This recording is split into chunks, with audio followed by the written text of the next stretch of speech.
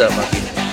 Thanks for joining me back here on the show. You're listening to the Armed Ape Podcast. I'm your host, Tony. Today is Sunday. It's the 30th of May. It's 2010. Just remember and be sure to think about the soldiers that are over there overseas serving for us and the ones that are also serving for us here at home. Tomorrow is going to be Memorial Day. And make sure you set aside some time to think about the men and women that are serving in our armed forces and the sacrifices that they've made over the years for us so that we can enjoy some of the freedoms and the lifestyle that we have here in America. On today's show, I wanted to talk a little bit about sort of the philosophy of kind of this podcast in general. And in recent shows, I've done a lot of reviews and things like that. And I still like doing that. And my original intent, though, with the show was to try and have it kind of, no matter what I was doing, whether I was going camping or whether I was driving over to Walmart or the sporting goods store or the gun store or doing whatever, it's going to come from my perspective as a person who's armed all the time.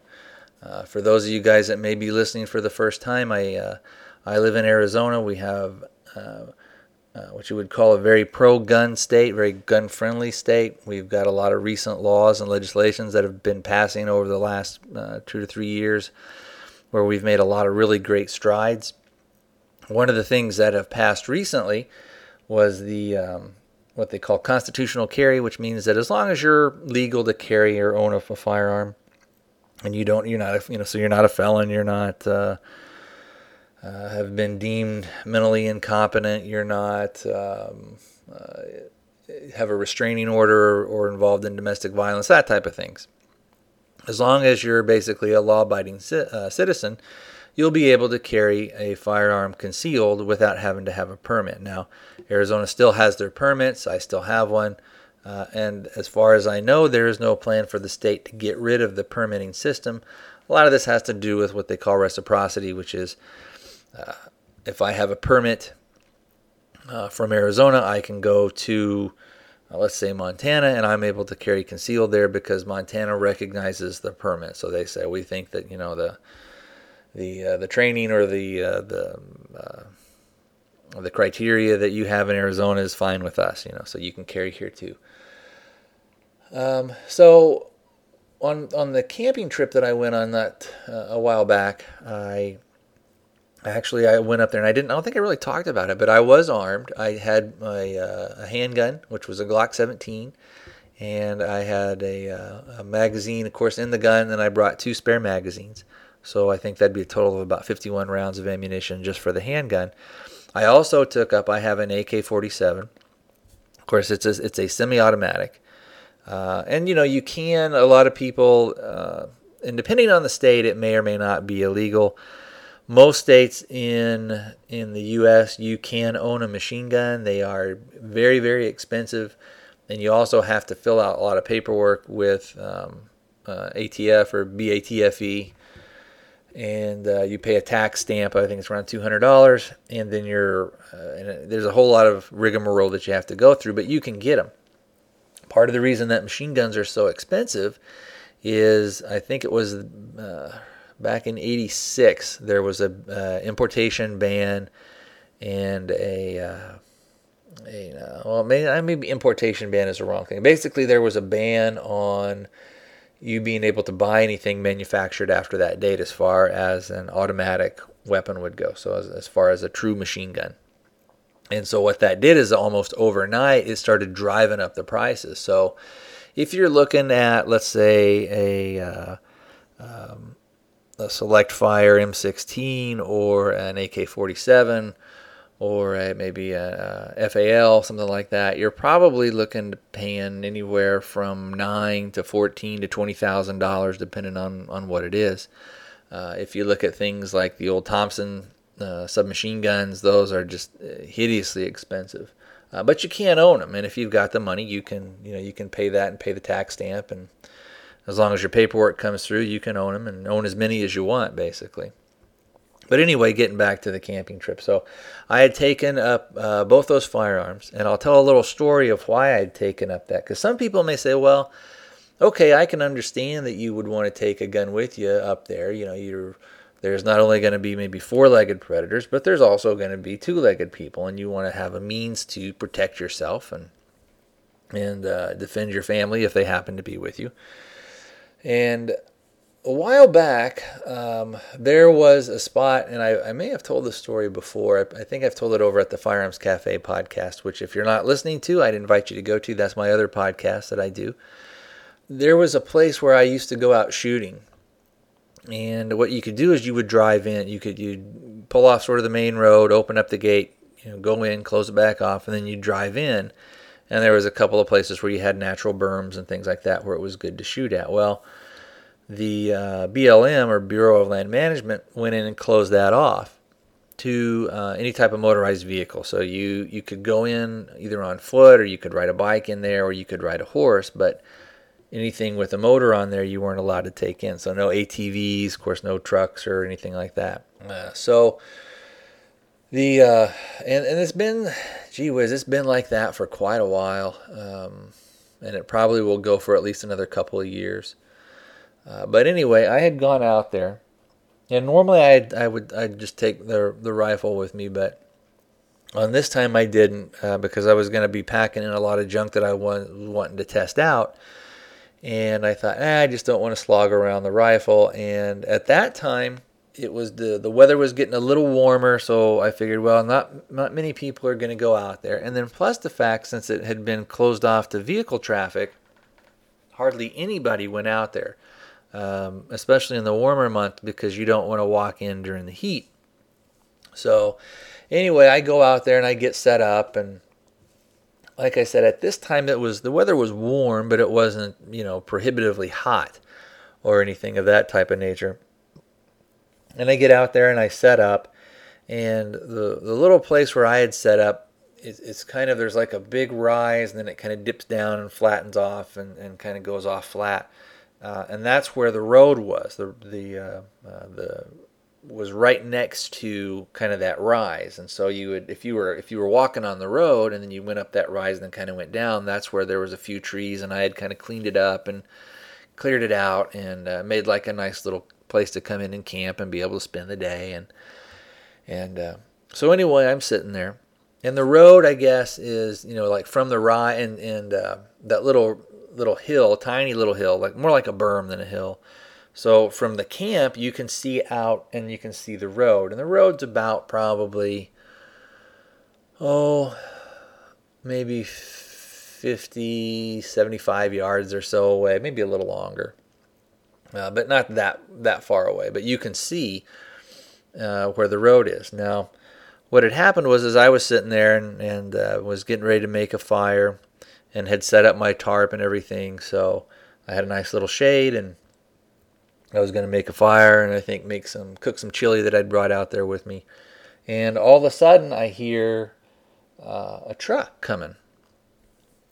And I'm thinking, what is going on? I thought, I wonder if it's maybe a BLM guy or a worker that's coming out. Because occasionally those guys will still come out, because they'll go and they'll check on stuff. Or a lot of times too, what they can do is people will come out, like you'll have the Boy Scouts will come out, or sometimes some of the other we'll call them like civic groups will come out, and they'll go out and they'll volunteer to try and pick up trash and clean up the area a little bit. So I thought, well, maybe that's what this is.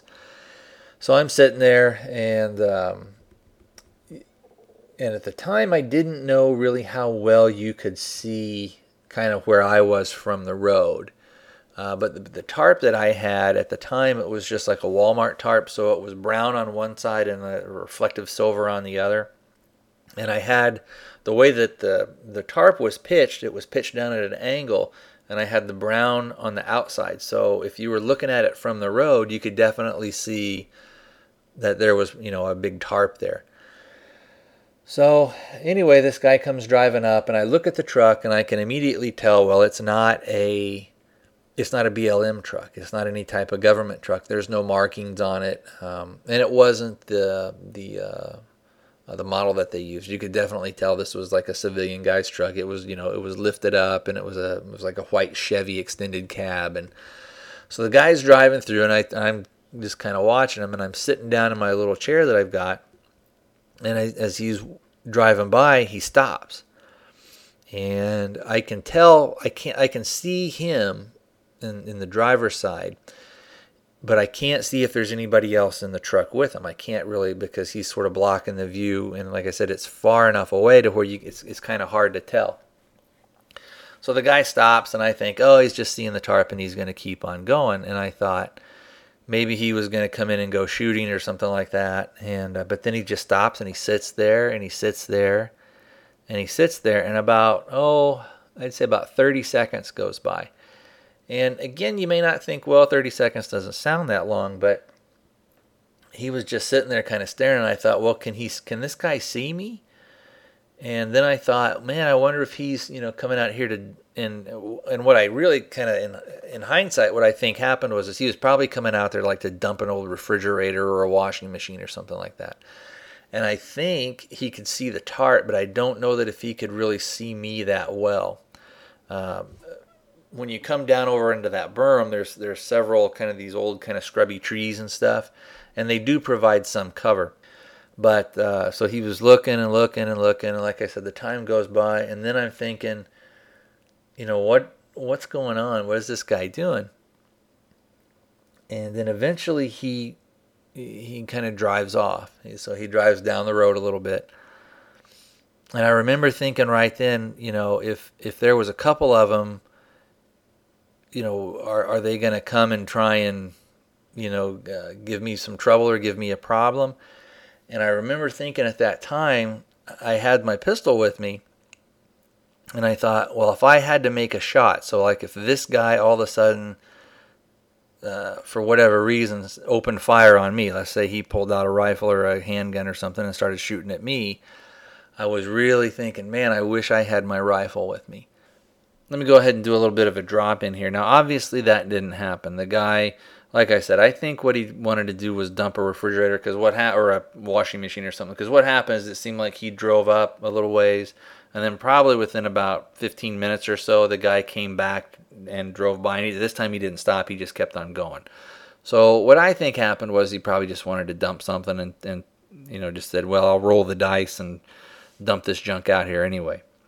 But my primary concern was that if I had gotten into like a self-defense type situation, that all I had with me was the handgun. Now, I was grateful that I had the handgun, but while I was sitting there and kind of looking at him over that little berm and stuff and watching that guy, I remember thinking, if I had to shoot at this guy, I would do much better with a rifle as opposed to a handgun. And I clearly remember thinking, I really wish I had my rifle with me right now, because not only would it extend my range, but I would have a much more powerful firearm, and I would also have a much more stable platform, so to speak, to shoot from. So again, like I said, nothing bad came out of it, but it was kind of what I would call maybe a learning moment for me. And ever since then, I always take my rifle with me whenever I'm going out camping, anything like that. And again, especially most of the places I go to now, where I'm not having to walk in, I take it with me. But even there's been a couple times where I've gone out in the desert and shot and stuff, and I've gone back to that area, and I'll just hump the rifle in with me. Now, speaking of that, a lot of times, we talk about the camping equipment and all the gear and everything, and we'll talk about, is this pack comfortable, or does it fit well, or does this go? But a lot of times what we don't talk about or we don't think about is if you're a person that's carrying a firearm with you. Well, if you're carrying one maybe concealed in an inside the waistband holster or something like that, if you've got a backpack on, that backpack, usually the waist belt is going to come pretty much right where your firearm's going to be. I've found that with that, usually I use I've got a Serpa holster for the Glock, and for a concealed carry type thing, it's not going to be a good holster for that. It sticks out way too far. It doesn't hug up tight up against the body.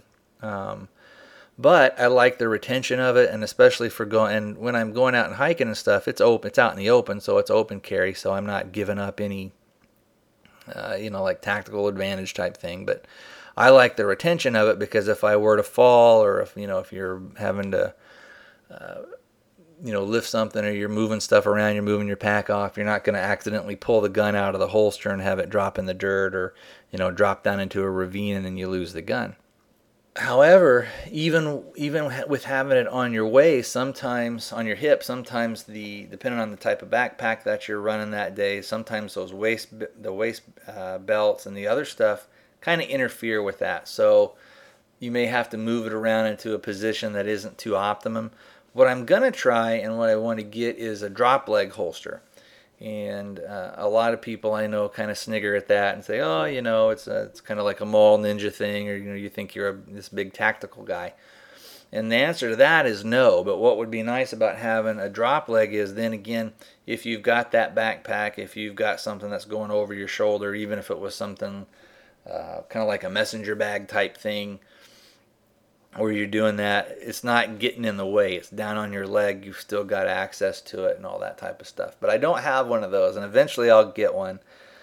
So if any of you guys out there know of a good platform that you like to use for the drop leg stuff, let me know. Like I said, it doesn't have to be too fancy. The main thing is, again, if you've listened to the show, I just want something that's going to work.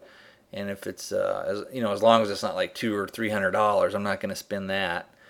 I'd make one before I did that. But so anyway, this last time when I went out camping, I took the rifle with me and had the handgun with me. And then that night when I was sleeping, I tell you, I was comforted by having that. I knew that if something really bad were to happen, and I had the rifle with me in the tent when I was sleeping, I knew that I would have a fighting chance, and I knew that. If something like a bear or a mountain lion or something like that, or again a two-legged predator or something like that came up, at least with that I've got that good AK and shooting that 7.62 by 39 round. Even with a bear, if I can hopefully be able to get off enough shots, it'll put him down. And then, of course, it's very effective, of course, against any type of a human target. But it would also be really effective against any type of, coyotes or anything like that. And I can't remember. I think I may have mentioned it before, but, man, I heard tons of coyotes at night. They were just howling and goofing around. And so they were definitely out there. And I don't think I think the area that I was at there's probably enough people to where they're not, I don't think, going to really come in and bother you too much. But having said that, I don't really think they're too afraid of people because I think they're used to seeing them around. So let's see. I think that's kind of going to about do it for today's show. Let me go ahead and check emails real quick. I don't think I got too much. You know what? I actually did get a couple of things here. This was a while back. I got a thing from Mike, and he sent me it was a clip from CNN, and basically what they were talking about, and we're seeing it come out more and more now, with the Obama administration, and basically just talking about, if you guys remember when Obama was first running, he was saying, look, we're going to be open, and we're going to put stuff out on the internet, and we're going to do all this stuff, and we're not going to vote on anything. We'll make sure not to vote until it's been at least out there for about 5 days on the internet and people can see it and they have time to contact people and ask questions and blah, blah, blah. Well, what we see is that's really never happened. We saw that with healthcare. We're seeing it with other things. But Mike had sent me a thing about where even CNN was doing a thing where they were one of the I guess, what do they call them? Commentator, anchors there, whatever you want to call it. He was basically saying, well, wait a minute, what's happened to this? How come all of a sudden, you said you're not going to do backdoor deals, you're going to be open and honest, and this is going to be the most open and ethical Congress and Senate and administration that's ever been, and yet how come none of this stuff is happening like he said it was going to? So, and it was refreshing to see that. Now, I don't know. I had kind of predicted that within maybe the first couple of years or a year and a half or so, it would take at least that long before you would see any type of criticism of the guy. And we're finally, other than something like Fox or, on the conservative side. But we're starting to see some of the liberal media just start to ask a few questions. Not much, though. They're still giving the guy a pass. And I used to think that, well, maybe after a couple of years, even the liberal media will start to kind of turn against him a little bit. But I don't know if that's going to be the case. I think they're maybe going to kind of go down with the guy. And unless he really screws something up, or unless it's a thing of where, people like Fox News and some of the other places are making a big issue out of it, and that they're going to sort of be forced to do it. But, if we look at this thing that recently happened with, what the heck was that guy's name? Sestak, something like that. Anyway, the story was you have this guy that's going to run against, I can't even think of the guy. Everything's going out of my brain right now. Let me look it up here real quick. Hold on a second. Let's see. Okay, here it is. It's with Arlen Specter's seat, I guess, in Pennsylvania. Basically, for those of you guys that maybe don't know, because it probably hasn't been reported on all that much, there was a guy who was going to run against Specter called Sestak. I hope I'm pronouncing his name right. If not, it doesn't. Who cares? That's not the point of the story. Basically, what happened was I guess the Obama administration thought that this guy Sestak was going to beat Specter. They didn't want Specter to lose, so what they did is offered him a position, even though it's a non-paying position from what I understand. They still offered him a position, well, not to run, basically. That is illegal. There's a law against that, and I don't remember I can't quote you the exact subsection paragraph B type thing, but basically what it says is you're not to offer. It's a crime to offer somebody a job not to run, or to offer them a job if they will run, that type of thing, if you're part of the political institution type deal. And basically that's what they did. What the Obama administration did was they got Clinton former President Clinton, to go and talk to this guy and say, hey, look, if you don't run, they're prepared to offer you this position here and such and such. And the reason they had Clinton do it was because then you can say, the Obama administration can say, hey, we didn't do anything wrong. But ask yourself this question. If Bush had done that, it would be all over the news. We'd still be hearing about that. Now, that's not to say that this stuff hasn't happened in the Bush administration, or in the Clinton administration, or in the previous Bush administration, or in the Reagan administration, or even in the Carter administration. But one of the reasons why it's such a big deal with the Obama administration, in my opinion, is two things. Number one is, like I just said before, he had stated that his administration was going to be the most ethical, the most above board administration. Everything was going to be out in the open. Everything was going to be transparent. And as we see, that just hasn't happened. That hasn't come to fruition. What we also see, and perhaps what's even more important, politicians are going to be politicians. There's always going to be backdoors. If you don't understand that or believe that, you're kind of naive. But what's more importantly is that a lot of the mainstream media didn't report it. Or if they did, it was just a cursory thing, and then they said, okay, well, it happened, but, it's really not that big a deal. Let's go ahead and move on. But that was again, that kind of tied in with the CNN clip that Mike had sent me. And if you want, you can go in and, I don't know what you'd type in to see the thing, probably just like CNN. If you type in like CNN questions Obama or something like that at YouTube, it'll probably pop up. Now let me say one other thing too. I absolutely don't believe I get the real story from Fox News or from some of these other conservative stuff. These guys 100% absolutely have an agenda. And again, if you don't believe that, or you don't think that, then you're being naive.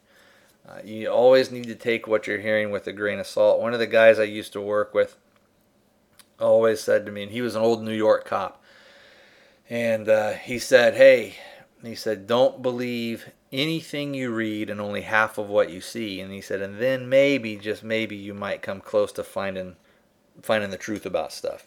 And I think that kind of, while it may be a bit cynical, there is some truth in that.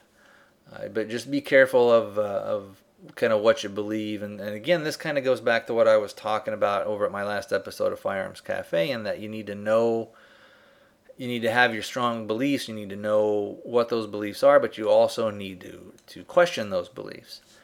And now that kind of leading into that, friend of the show, Jens in Germany, sent a message about, he had some, well, I won't want to say he was questioning his beliefs. He was, I guess you could say, exploring some of his beliefs and some of his thoughts and things like that.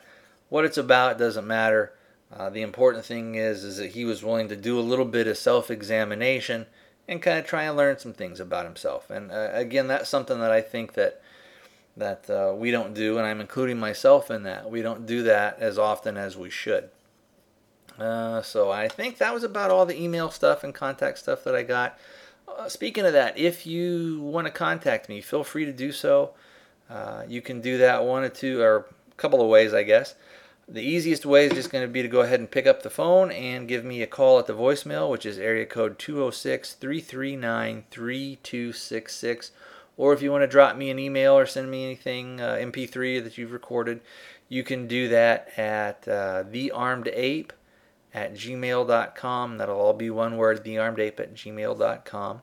I also got some funny stuff from Candace, and gave me a real kick out of those. So thanks for sending those in, Candy. Appreciate it. Other than that, I think we're going to go ahead and wrap it up. I know today's show wasn't maybe the most, maybe well thought out of or anything like that, but I did want to put a show out. I know it had been a while, and I at least wanted to have at least 2 shows maybe for the month of May. I know I'm getting in right under the wire, so other than that, like I said, I'll try and get some more shows going here. We're going to be doing some traveling and stuff this summer, so again, I don't know how often it's going to be going on. And then getting ready for, even though school's just getting out, then it's going to be a kind of a blink of an eye, and we're going to have to get ready to go back to school and get ready for that stuff. So, all right, I don't think I'm going to do any music or much stuff today. Like I said, it's going to be kind of a short show, and I just wanted to put something out. If any of you guys have any comments or suggestions, like I said, feel free to send them in, and we'll go ahead and share them with the rest of the group. All right, other than that, we'll talk to you later. Take care, monkeys.